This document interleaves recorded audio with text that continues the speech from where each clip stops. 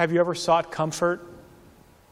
Have you ever yearned for peace of mind and relief? Perhaps you've been ill. Maybe a loved one's nearing death. Have you ever been dealing with sadness and despair? Have you ever looked for comfort? Have you ever had financial problems, medical bills, loneliness, conflict, or a sense of loss of a sense of hope that make you feel you're deserted? We desire comfort. For many, comfort's to bring hope, relief, a distraction. God's Word views comfort as new life. The Holy Spirit called the Comforter, for He brings life from the Father to, for, and in us and with us. Comfort is to bring new life, to breathe new life into you. Comfort comes from healing, the end of a harsh situation, reconciliation, and more importantly, renewal from God. Now, we all have leisures and hobbies, don't we? And maybe those things that we do for fun maybe bring a sense to some of the stress and for the hope and comfort we wish. You know, a couple hours on a lake, maybe do a little fishing, go out for a meal and watch a movie.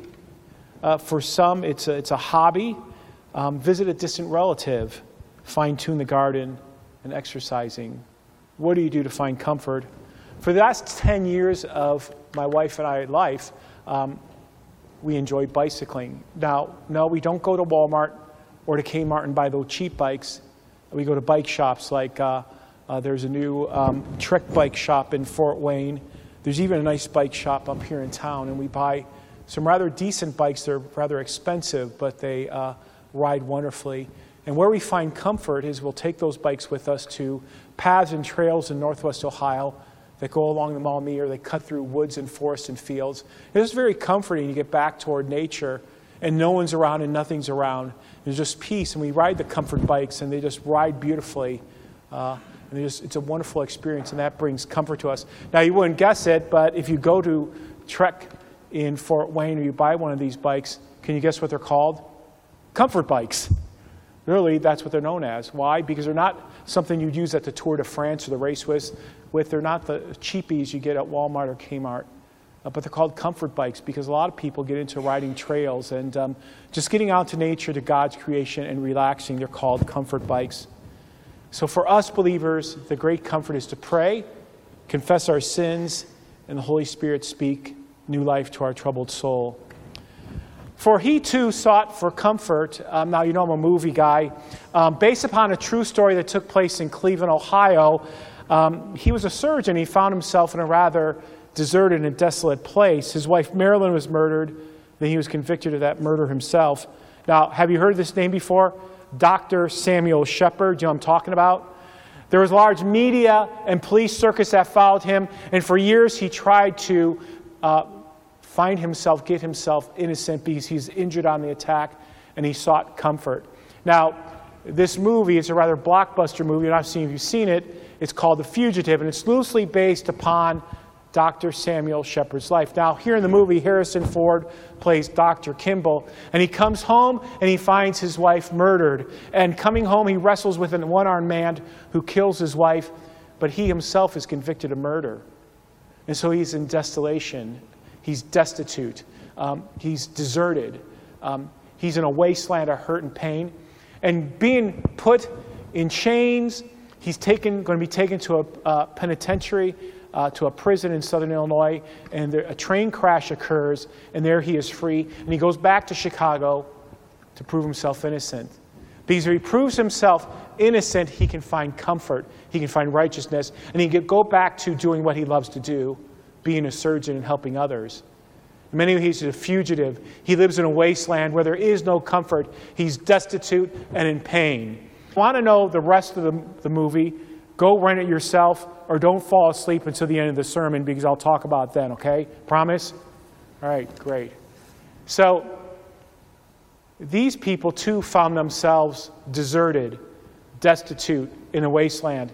That's a picture of the Israelites being hauled off into Babylonian captivity about 580 years before Christ is born.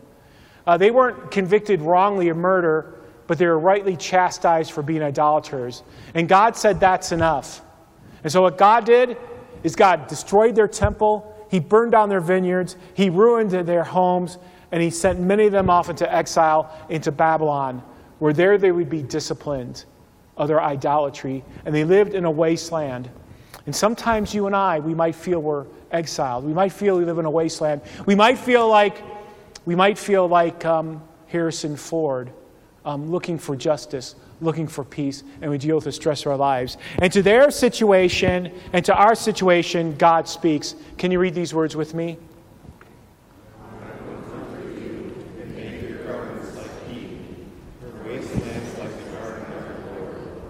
So to us and to the people of Israel who are in Babylonian captivity, God says this: I'm going to bring you comfort and peace, but I'm actually going to take you back to the Garden of Eden.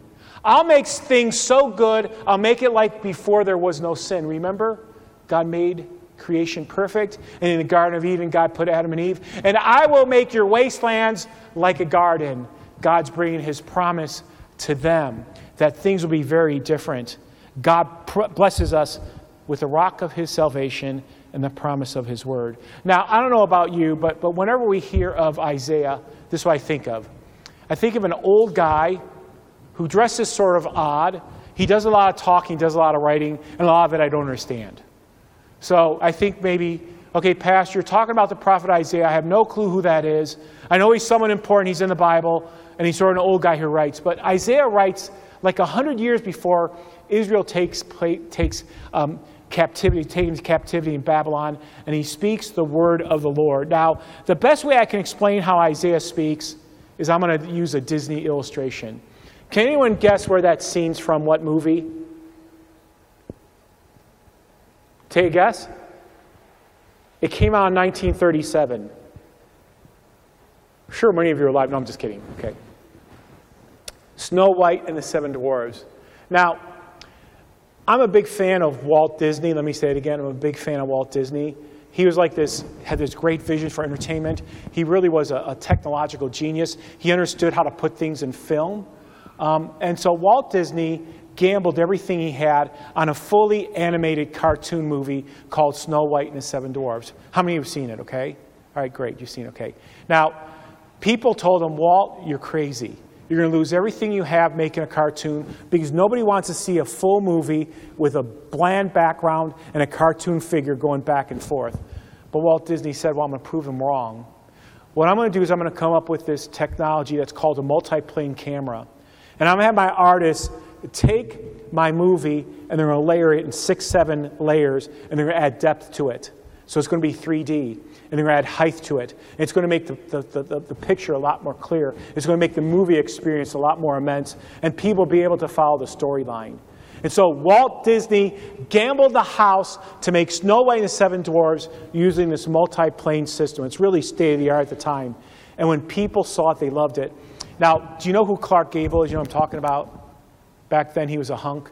Clark Gable was at the screening. He loved Snow White and the Seven Dwarfs so much. It's true. He actually cried at the end of it.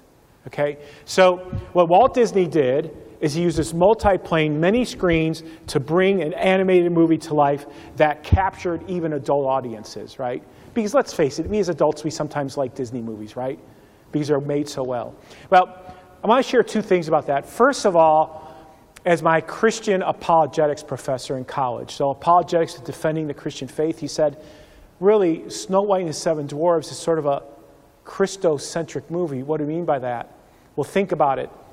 Here's a beautiful bride-to-be, and she lives underneath a really arrogant and vain queen who can't stand her beauty, and so she feeds her a poison apple, and she goes into a trance and nears death, and who has to come and save her? Prince Charming with love's true kiss. And when Prince Charming comes to this bride-to-be who's under the curse of an evil queen who feeds her a poison apple, she's healed, and they live how long? Well, let me see. A bride who's under a curse of an evil being who feeds poison to this person, and along comes a champion and a hero who with his love is going to save her. And they live how long? What does that sound like? Does that sound like Christianity? So there it is. But more importantly, when I think about Isaiah, what Isaiah does is Isaiah is going to speak God's word in layers. So he's going to tell the people in Babylon, the Israel captives, he's going to tell us with our stress and our wastelands and the problems we have. First of all, he's going to take us back to the Garden of Eden and say, listen, I can renew things. Then he's going to take us, and let me go ahead and read this to you. He's going to take us back to the rock from which we are cut. He's going to take us back to Abraham. Remember the promise that God made to Abraham? Now, who was Abraham's wife? Sarah. And remember, he said that from you, all nations on earth will be blessed. And Abraham's saying, God, this sounds like a good plan, but you're expecting a child from me, and my wife is barren. She can't have children. And God, I hate to inform you, but I'm 100 and she's 90. You haven't been around very long, have you, God? We understanding the math there? We call it the biological clock. But we know how God worked. God gave him a son by the name of who? Isaac. And so what Isaiah says is, not only am I going to take you back to the Garden of Eden, but I'm going to take you back to the promise I made to Abraham and Sarah, and Isaac comes. And then he says, let me go ahead and read this, and then he says, later on, he writes this, my righteousness draws near speedily, my salvation's on the way. Then he says, I'm going to take you to Christ, who's going to be about 600 years later. He's going to die and rise. And then Isaiah speaks this, he says, lift your eyes to the heavens and look to the earth beneath. The heavens will vanish with smoke, and the earth will wear out like a garment. I'm going to take you to Judgment Day. So when you and I, we're in the destitute of our life, we're in desolation. When you and I feel like we're in the wastelands, when you and I feel like we're lost in despair, what Isaiah does is he said, listen, I am God. I will make things like the Garden of Eden. I keep my promise like I kept to Abraham and Sarah. I promised you my son who will die and rise, and he's here. And one day I will come back, and I'll bring you all to glory to live heavily ever after. And hence, Isaiah uses that multi-plane technique. He speaks to us to the whole depth and riches of God. He gives us an immense experience, an immense blessing, the promises that he has in God. And that's what Isaiah speaks to them, and that's what Isaiah speaks to us. Now, there's sort of a timeline that Isaiah lives, but notice he goes all the way back to creation and all the way to Judgment Day. And I want to talk to you about wastelands, because Jesus knows about wastelands. He knows about being a fugitive. He knows what it's like to be an outcast. He knows what it's like to be without hope. Well, he was born where? In a barn. And Herod wanted to kill him. They had to flee to Egypt. And then he went to Galilee, and what good could come from Galilee? And then he was crucified in a place called what? What was it called? Golgotha, which is really like a waste dump outside of Jerusalem. And then Isaiah said, he was assigned a grave of the wicked, in a rich man's grave he went. So Jesus knows the wasteland, and he rose again, so he can identify, and he forgives and redeems us in our situation. The whole depth of God's riches. Jesus understands the wastelands, that we might one day go back to the garden, one day when he comes back to live in his mercy and grace, that we might be redeemed. Because they're the wastelands of our life. We see it all the time. We watch it in the news. We deal with the conflict in our life. People don't get along with us. We don't get along with them. We see it in health. We have loved ones who are dealing with health issues. My father's dealing with some extreme health issues. And we sort of live in those places. But once again, Isaiah speaks, listen, I keep my promise just like I did to the rock, Abraham. One day you will experience the gardens again. You know my grace and forgiveness. And one day I'll come back to take you to be with me. I like what Martin Luther says. Can you all read this with me? Does not deal, nor has he ever dealt with human beings other than the word of promise. So how does God deal with us? He always says, look at my promise. Look at my promises I made to you. That's how God deals with us. Look at promises I made to you. Remember Abraham and Sarah? Do you remember what I told them about the Garden of Eden? Do you remember Jesus who died and rose? Remember that I will take you home? That's how God deals with us. In our situations, he deals with us with his promises for hope and mercy. What a blessing that is. You see, and to this rock, Jesus Christ, who lived in the wasteland, he's the Son of God. We build our church on Jesus the rock, and our confession is based on Jesus the rock. Well, I want to go back to the movie Fugitive. Can I go back to the movie Fugitive? So Harrison Ford's in Chicago trying to prove his innocence, and Tommy Lee Jones is like this no-nonsense United States Marshal who's trying to hunt him down. And eventually, Harrison Ford proves his innocence, but there comes a place where Harrison Ford and other marshals corner in on him. And they know that Harrison Ford, the doctor, is innocent, okay? They know it.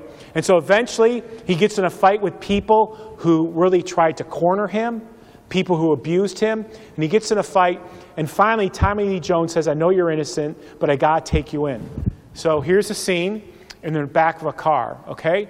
Now Tommy Lee Jones, hard-nosed United States Marshal, knows Harrison Ford is innocent. There's a wonderful scene there. And so here's Harrison Ford in handcuffs. Tommy Lee Jones takes off the handcuffs, throws them away. His hand's bruised, he gets out ice packs, put an ice pack on his hand because that man's a surgeon, and there's comfort. So when I think about you and I, think about God who brings us comfort in the desolations, in the sad part of our life, he's there with us. Wonderful scene of comfort for him. Innocent, I'm going to take you back to where you need to be, where you can help people. Same for us. God's promises for us in our situation. Take you back where you can serve others. So how about this for a closing thought? Can you all read it with me? Jesus, lead thou on, till our rest is won. And although the way be cheerless, we will follow calm and fearless, and guide us by our hand to our fatherland.